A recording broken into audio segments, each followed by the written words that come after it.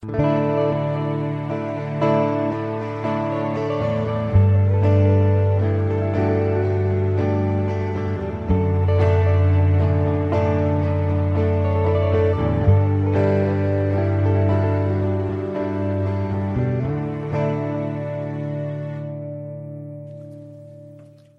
with a sermon series called Dear Church.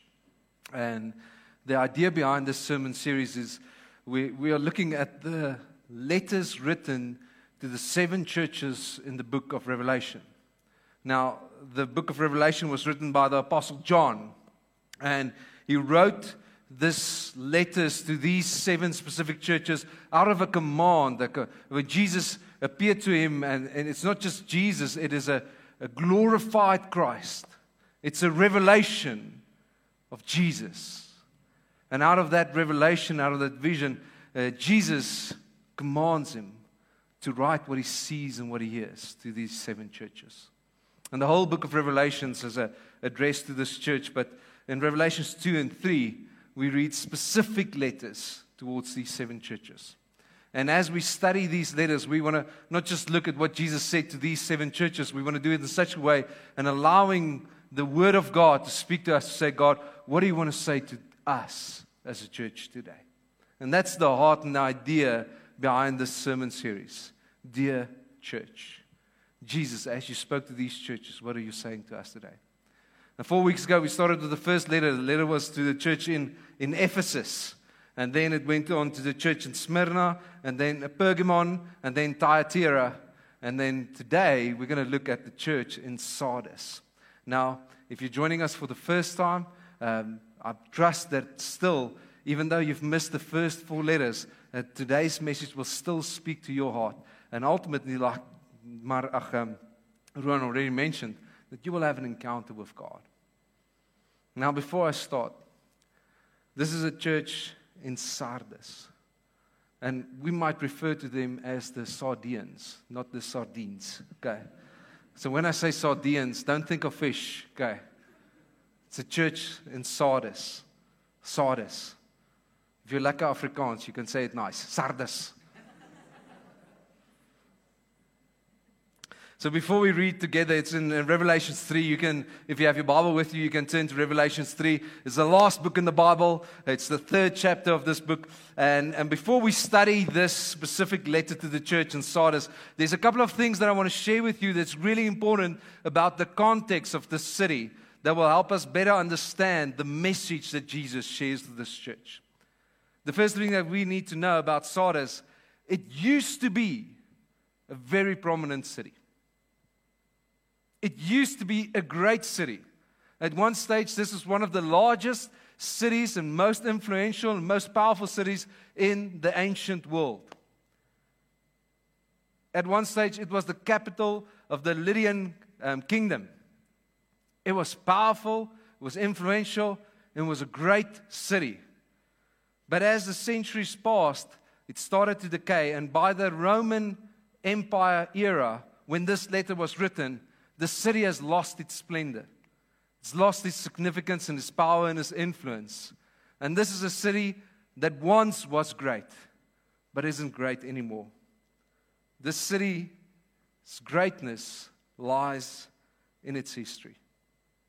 This is a city that has a past reputation that exceeds current reality. It's a city that used to be great. Second thing that we need to know about Sardis. Sardis was known for its pagan worship, meaning they entertained and hosted many pagan cults in the city, mainly Greek deities. So the worship of Greek deities like Artemis or Demeter or Sibyl were frequent in this city. In fact, it was something that was celebrated. If you know a little bit about Greek mythology and these pagan worship, you would know that in the church of Ephesus, there was a massive temple erected for either Artemis or the goddess Diana, depending on what your view was of this goddess. It was the largest temple, and in Sardis, they attempted to replicate this temple. That's how committed they was to the worship of these pagan gods. But what's even more significant and interesting is that in this pagan city, there was quite a large Jewish community. It was quite a large group of Jews that gathered and lived in the city. And they were able to acquire some of the most valued property in the city. The best of the best property. And on this property, they built a massive synagogue. Prime spot, prime property. They built in the mecca of this pagan worship a synagogue that was so big it was roughly the size of a soccer or a rugby field, to give you an indication. So you have this pagan worshiping city together with a strong, large Jewish community, all living together in this city. And then last thing that we need to know about Sardis. Sardis was considered to be a fortress. It was uniquely situated. It was on top of a hill, and on this hill, on 3 of the 4 sides, it was surrounded by steep cliffs, which made it so difficult to attack Sardis. There was only one narrow passageway to the city of Sardis. So the Sardis was known as a military fortress. It was a safe place, a place that was easy to be guarded. And it was really difficult to attack the city. It was known as a fortress, a safe city, easy to defend because of where it was situated. Now with that in mind, let's pray together. And then we're going to read what Jesus says to this church.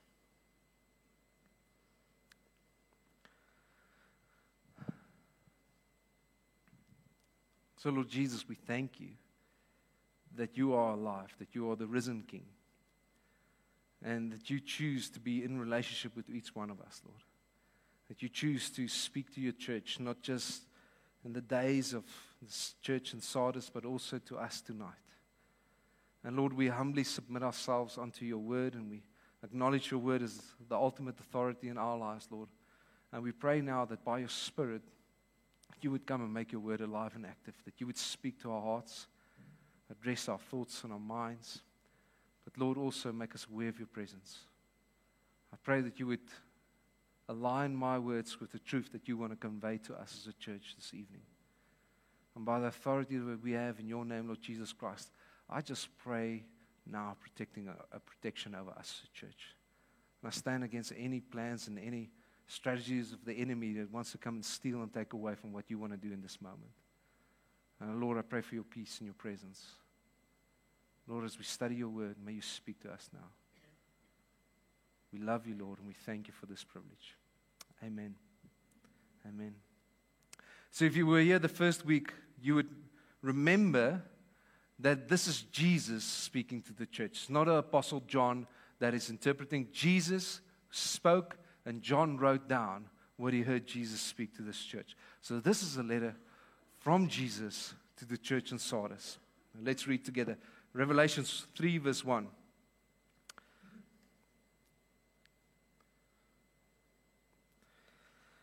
To the angel of the church in Sardis write, these are the words of him who holds the 7 spirits of God and the 7 stars. I know your deeds. You have a reputation of being alive, but you are dead. What an intro to this letter. Now remember, as this church has received these letters, they didn't receive a specific letter for Sardis. They received the letter for all 7 churches.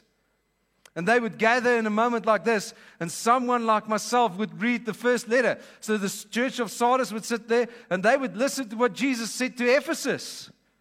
And then they would listen to what Jesus said to Smyrna, and then to Pergamon, and then to Thyatira. And now it's their turn. And I'm wondering, what are they expecting Jesus to say? And this is what Jesus says. I know your deeds. You have a reputation of being alive, but you are dead.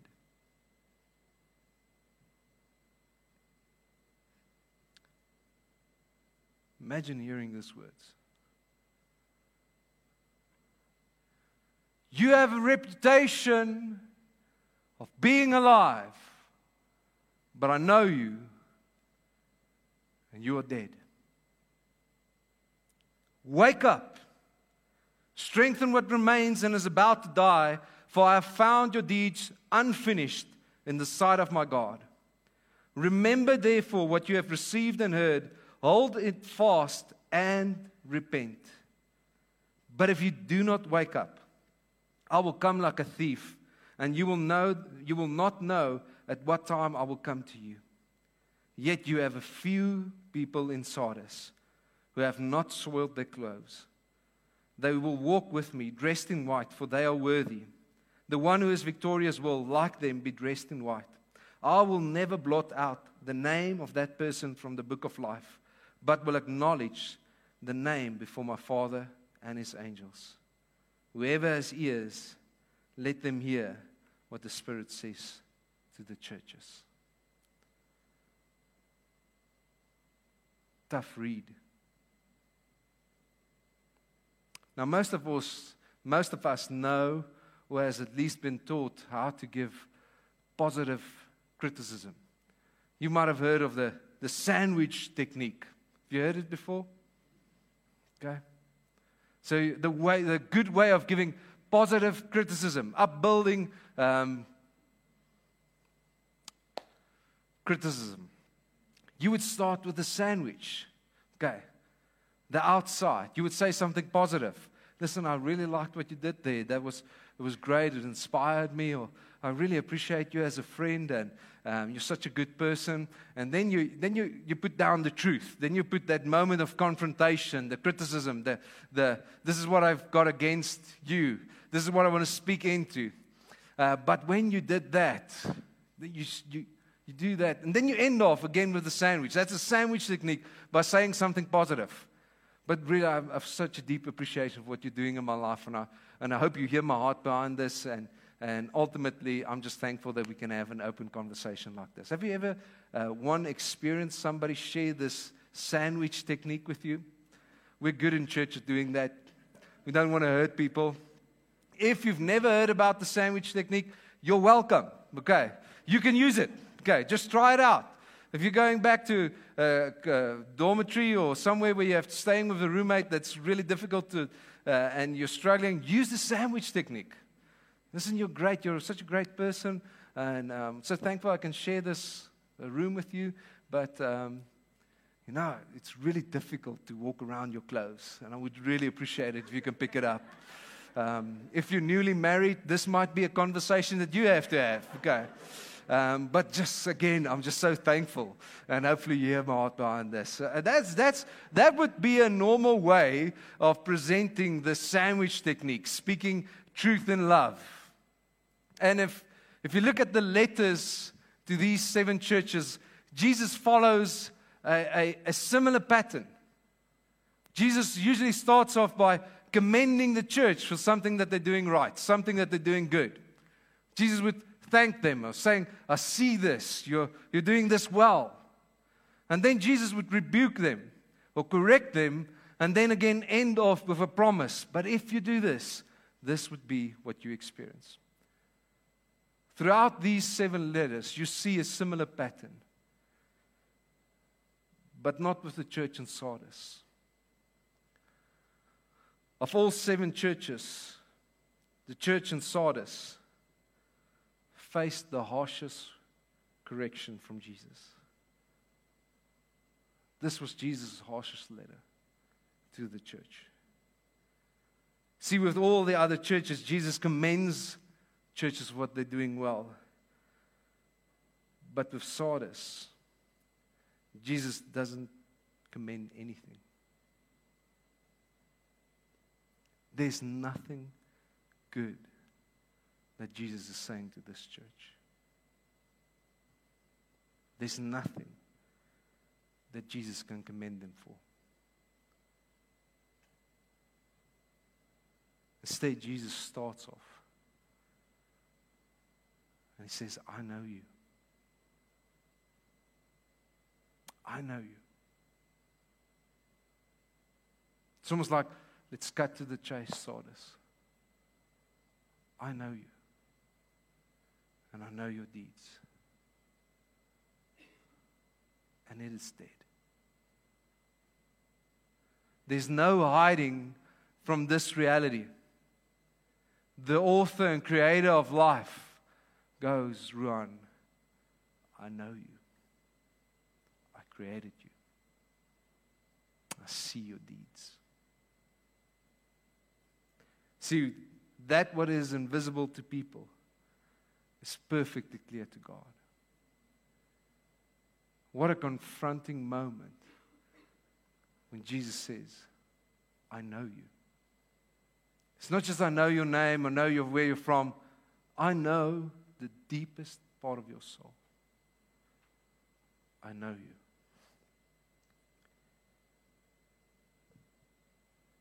And this is what he says to them. I know you. You are active and you are busy and you're doing a lot of things.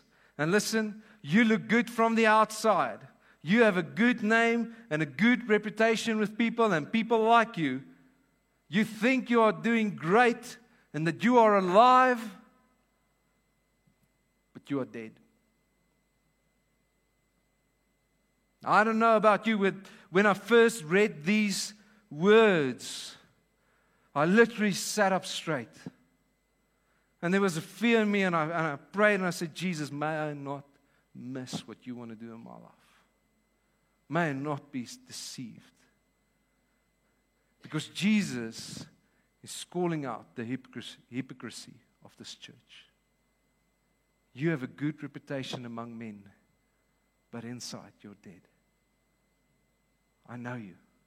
You're doing a lot of stuff, but you're dead.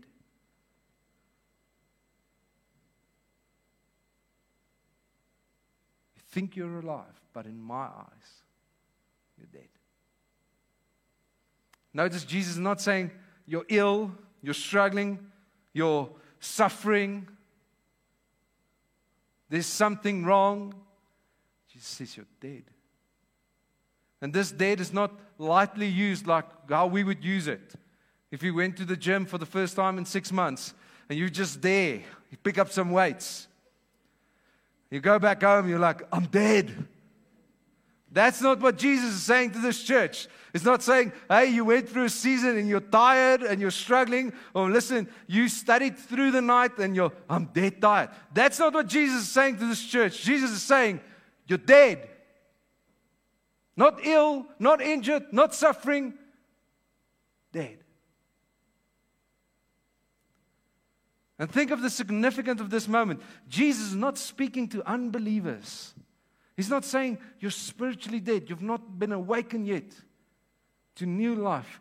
He's speaking to a church. People that have experienced new life in Jesus. People that have experienced something about His love and grace. People that have responded to Him.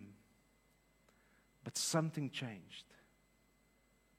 Something made them move from this being alive in Christ to being spiritually dead. I know you. And this brings us to the big question. Why was this church dead? Why did Jesus have to rebuke them so harshly? Why did He have to give such a strong message to awaken this church? What caused this spiritual death? Tonight, from this text, I want to suggest 4 things that happened in this church that caused their death. 4 things, not just to study this church, but to check, are these things present in my life? For if they are, I might suffer the same consequences than the church in Sardis. The first thing that I want to suggest, the church in Sardis that made them die, they moved away from the gospel. I find it so interesting that even though this church was situated in a city known for its pagan worship, in a city with a strong Jewish community, this church faced no persecution or oppression. It faced no opposition. We don't read it. We don't see it. We don't see that this church were facing any opposition whatsoever. Now, throughout the New Testament and early church history, we see that the church was constantly facing persecution because of the message of the church, because of what the church was doing, what the church was saying in those communities. The church faced opposition because of the gospel of the message of the gospel. And this persecution usually in church history took place via pagan communities or pagan authorities. It was usually pagan worshipping authorities or communities that persecuted the church. And if it weren't them, it was usually the unbelieving Jews. If you read through the book of Acts, you would see how many times Paul and the other apostles were persecuted, or at least the riots started because of the unbelieving Jews that did not like the message of Jesus, the message of the gospel. And here's this church in the middle of a city that is known for pagan worship, that's got this massive Jewish community, and they're facing no opposition, which tells me they moved away from the message of the gospel. In fact, it looks as if this pagan worshiping community and the unbelieving Jews embraced this church. They welcomed them. And this could only have been possible if the church moved away from the message of the gospel, because the gospel is divisive. Might not be a nice thing to hear for us, but the message of the gospel is divisive. In 1 Peter 2, the Apostle Peter explains how the gospel has become a stumbling block for some people. It says, see, I lay a stone in Zion. This is a prophetic declaration. I lay a stone in Zion, a chosen and precious cornerstone. This is Jesus. And the one who trusts in him will never be put to shame. Now, to you who believe, this stone is precious. But to those who do not believe, the stone the builders rejected has become the cornerstone, and a stone that causes people to stumble, and a rock that makes them fail. The message of the gospel is a stumbling block for some. It is divisive. It brings division, because the gospel says there's something inside of you that's wrong. The gospel says you're not okay. The gospel says you are a sinner in need of a Savior. And the gospel says there's nothing that you can do that can save you. You need a Savior. The gospel says there's only one God. And there's only one way to this God. And this way is the Lord Jesus Christ, who was the Son of God, who became man, who lived a sinless life, a life that we could never live, and who took the penalty of sin upon himself when he died on the cross in our place. That's the gospel.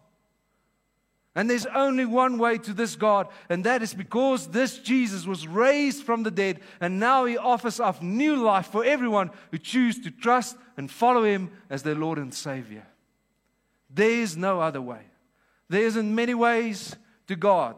There isn't different gods, and we choose whatever one we're comfortable for. The gospel says there's one God, one way, and you're a sinner, and you need a Savior. It's a difficult message. For some of us tonight sitting here, just hearing those words is something that rises up in our hearts. It feels offensive. Jesus says there's one truth. And you're saved in one way. If this was the message of the church in Sardis, if they were actively proclaiming this gospel in the city, if they were actively reaching out to those people who did not know Jesus in order to see them saved and encounter Jesus, they would have faced opposition. Because this message, by implication, says the gods that you are worshiping is not gods. There is but one God and one way to this God. They would have faced opposition.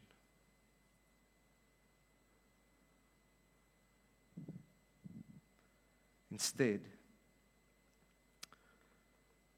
it looks as if this church moved away from a message of the gospel and embraced a love wins theology, where everyone is embraced and accepted as they are. A love wins theology. Let's just love each other. Let's accommodate each other. Let's accept each other. You have your truth and I have my truth, and let's respect that. A love wins theology sounds great, but it's unbiblical. It's not something that Jesus said.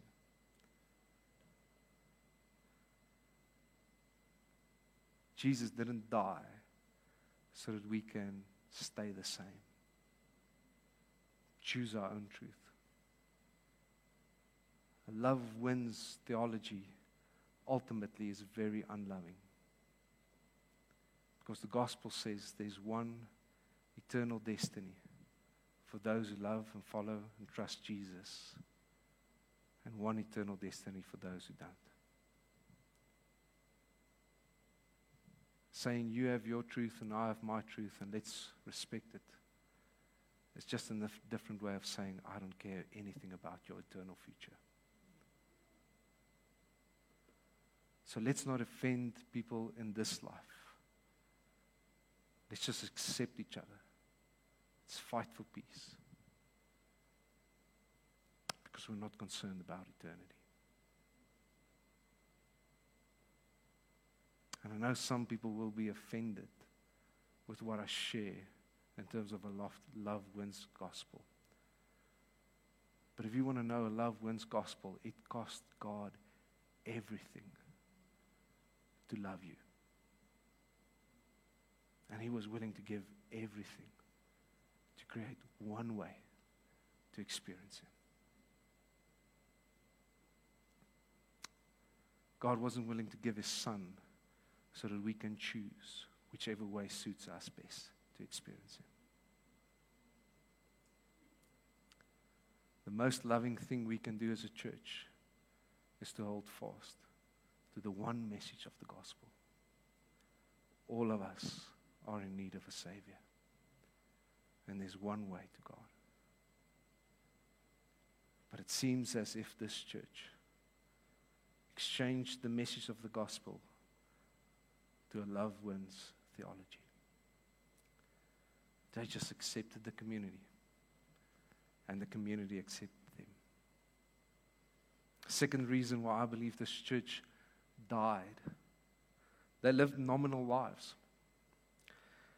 Jesus speaks about a few who have stayed faithful, and then He says the following words: they have not soiled their clothes.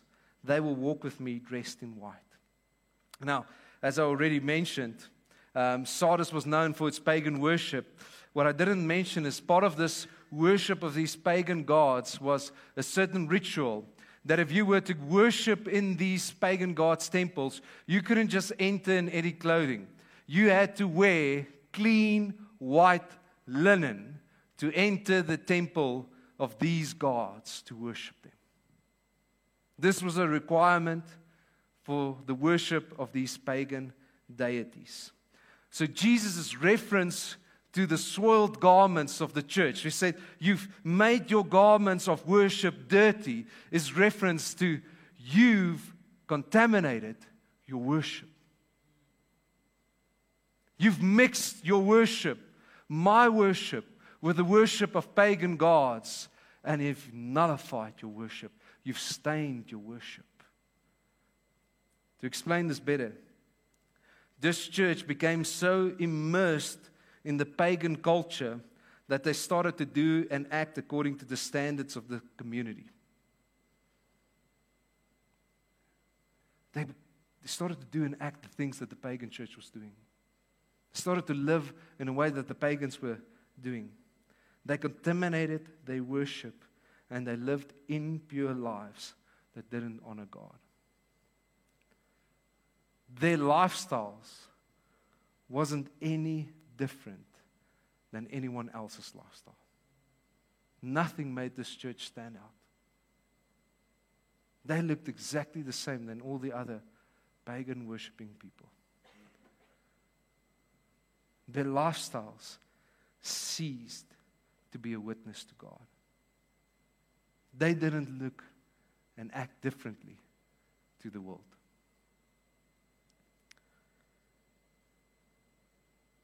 Jesus didn't come to this earth. He didn't give His life so that our lives don't change, or that our lives looks slightly different than the standard of this world. When Jesus came, became man, and He lived in this world, He brought the kingdom of God to this world. And whoever follows Jesus now lives in the kingdom of God that's got a radical different culture than the culture of this world. The kingdom of God is counterculture. The church and its lifestyle should look radically different to the world's culture. See, the world says, kingdom culture is counterculture. The world says, it's all about you. The kingdom of God says, it's not about you at all. It's about someone greater than you. This life is not about you. Your life is a gift from God, and the best thing that you can do is honor Him in this life because He is worthy. The culture of this world says, just be you, just do you. The culture of the kingdom of God says, don't be you. There's something inside of you that's not honoring God. There's sin inside of you, and that's not God's heart and desire for you. God wants to change something in you. He wants to give you new life. He wants to transform you to be the man and woman that He created you to be. Don't do you, but be transformed into the image of Christ. The culture of this world says, make a name for yourself. The kingdom of God says, you are not defined by what you do, but who says who you are. You are defined by the highest authority and the name that He speaks over your life. That's what gives you significance, not what you do. The culture of this world says everything is permissible. The kingdom of God says there's certain things in this world that you need to flee from. Rid yourself from these things. Everything is not permissible. Everything is not healthy. Flee from sin. The world says you live only once. The kingdom of God says there's eternity that waits. The culture of this world says an eye for an eye. The kingdom of God says turn the other cheek and choose to forgive. Trust God for justice, not the justice of man. This world, the culture of this world says you are entitled to certain things, where the kingdom of God says lay down all your rights like Jesus did and choose to serve. See, the kingdom of God says if you want to become great, you have to become the least. You have to humble yourself. Even the kingdom of God says it's better to give than to receive. The kingdom of God is counterculture. And the church in Sardis lost it. They lost their witness.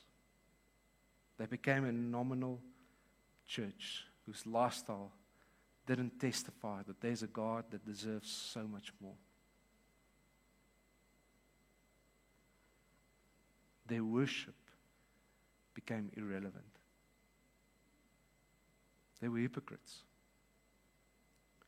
singing songs on Sundays and living life according to their own wills and standards during the week.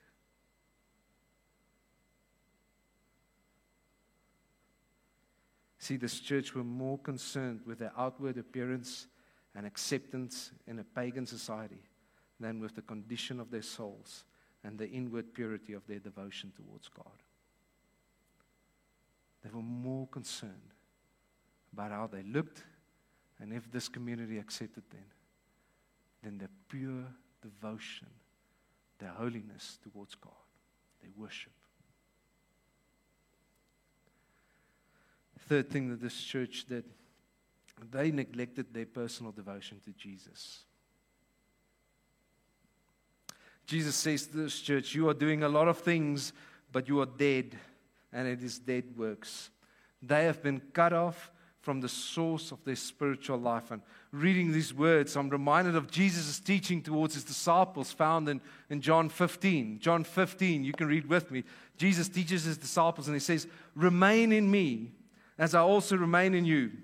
And no branch can bear fruit by itself. It must remain in the vine. Neither can you bear fruit unless you remain in me. I am the vine, you are the branches. If you remain in me and I in you, you will bear much fruit. Apart from me, you can do nothing. If you do not remain in me, you are like a branch that is thrown away and withers. Such branches are picked up, thrown into the fire, and burned. They are dead." See, from the evidence of this text, I think it's fair to conclude that they neglected their personal devotion towards Jesus. Friends, it's great gathering as a church. I think it's vital for every Christian to commit to a spiritual family that regularly comes together. There's something about experiencing God in the collective that we'll never find on our own, but we can never neglect our personal devotion to God. If you stop spending time with Jesus, if you stop remaining in Him, slowly something inside of you dies. He is the vine, we are the branches. He's the source of spiritual life. And this church ceased, they failed or stopped to remain in Him. They became self-reliant, living from their own strength, seeking their own will, trusting their own wisdom and their own understanding. They stopped seeking Jesus first. They just lived life, and somewhere along the line, they hoped Jesus joined in on what they were doing. They failed to remain in Him.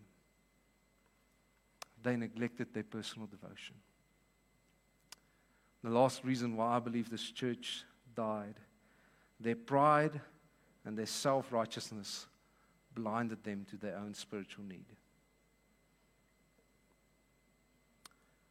See, Jesus warns this church.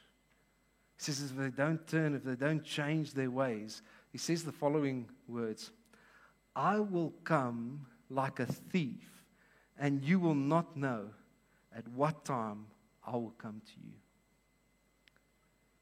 Now, this was more than just a warning. When these words were read, it struck a nerve because the Sardians knew something about their own personal history that Jesus also knew. Jesus was referring to something more than just be careful.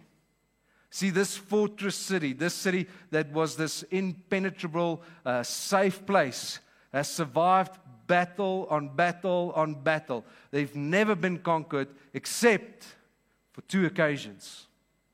Two occasions throughout their history, they were conquered in battle. One in the 4th, and then 200 years later in the 6th century before Christ.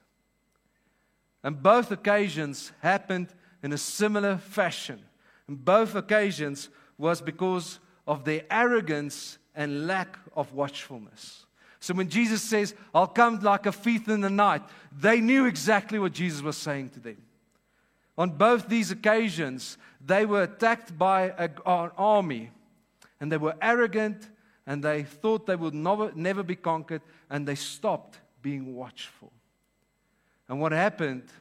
A soldier, single soldier, saw that there was a way up these cliffs that they kept unguarded. And a soldier with a group of soldiers one evening, like a thief in the night, secretly climbed up these cliffs, conquered, climbed into the city, and invaded the city from the inside. And Sardis was conquered because they stopped watching. They were arrogant, and they thought it would never happen. What's worse, 200 years later, it happened again. Another army, again neglecting, again being arrogant, again they climbed up from the cliffside, again they entered the city and conquered the city. See, Jesus is saying to this church, I warn you, don't let your arrogance miss out on my grace. Don't let your pride and your self-righteousness miss what I want to do in your life. See, our own pride and arrogance can keep us from experiencing Jesus. We can tell ourselves, I don't need this. I'm good. I don't need to respond. Jesus understands. See, this church's pride and self-righteousness blinded them to their own sin. It deceived them in thinking they are okay, and it made them complacent in their walk with God. This church was an example of what the Apostle Paul described in 2 Timothy, saying they had a form of godliness, but denying its power. Sardis was the dead church walking. And as the city, the church in Sardis held on to past experience, past encounters with Jesus. Their greatness as a church lied in their past, in their history. But currently they are dead. But even in this dire situation, there's still grace. And Jesus writes to them not to rebuke them, but to say to them, wake up. I know you, I know your deeds, and you think you're okay, but you're dead. And Jesus says to this church, wake up. I don't want to lose you. I don't want you to die. I don't want you to see you lost for the kingdom. Wake up. This is not Jesus' rebuke of how bad you are as a church. This is Jesus' appeal. Wake up. I love you. I don't want to lose you. I don't know if you've ever seen a movie where someone dies. And somebody who really loves them is just lying there next to this corpse. And what do? They don't, wake up. Wake up. I'm so sad. Wake up. What do you see in those moments? Grab the person next to you and go, wake up!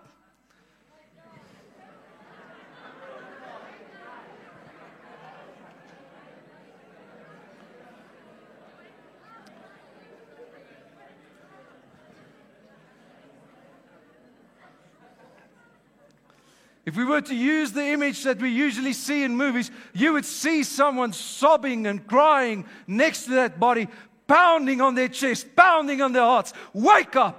Wake up! Wake up! And that's Jesus pounding on the church in Sardis and says, I don't want to lose you. Wake up. I love you. I gave my life for you. Don't throw it away. Wake up.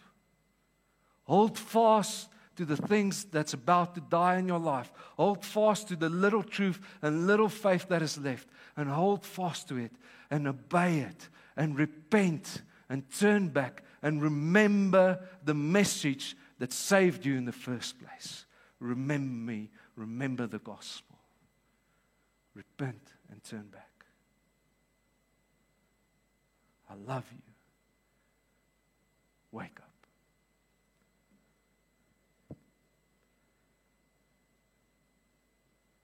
So how do you respond to this? Jesus says to this church, if you would hear my words and you would overcome, there's a promise. And Jesus says to the one who's victorious, they will be dressed in white. I will never blot out your name of that person from the book of life, but I will acknowledge the name before my Father and His angels. What Jesus is saying to this church, forget about your reputation with people, but if you repent and hold fast and return to me, I will make you righteous. I will dress you in white linen. I will restore you, and you will have a good reputation with God.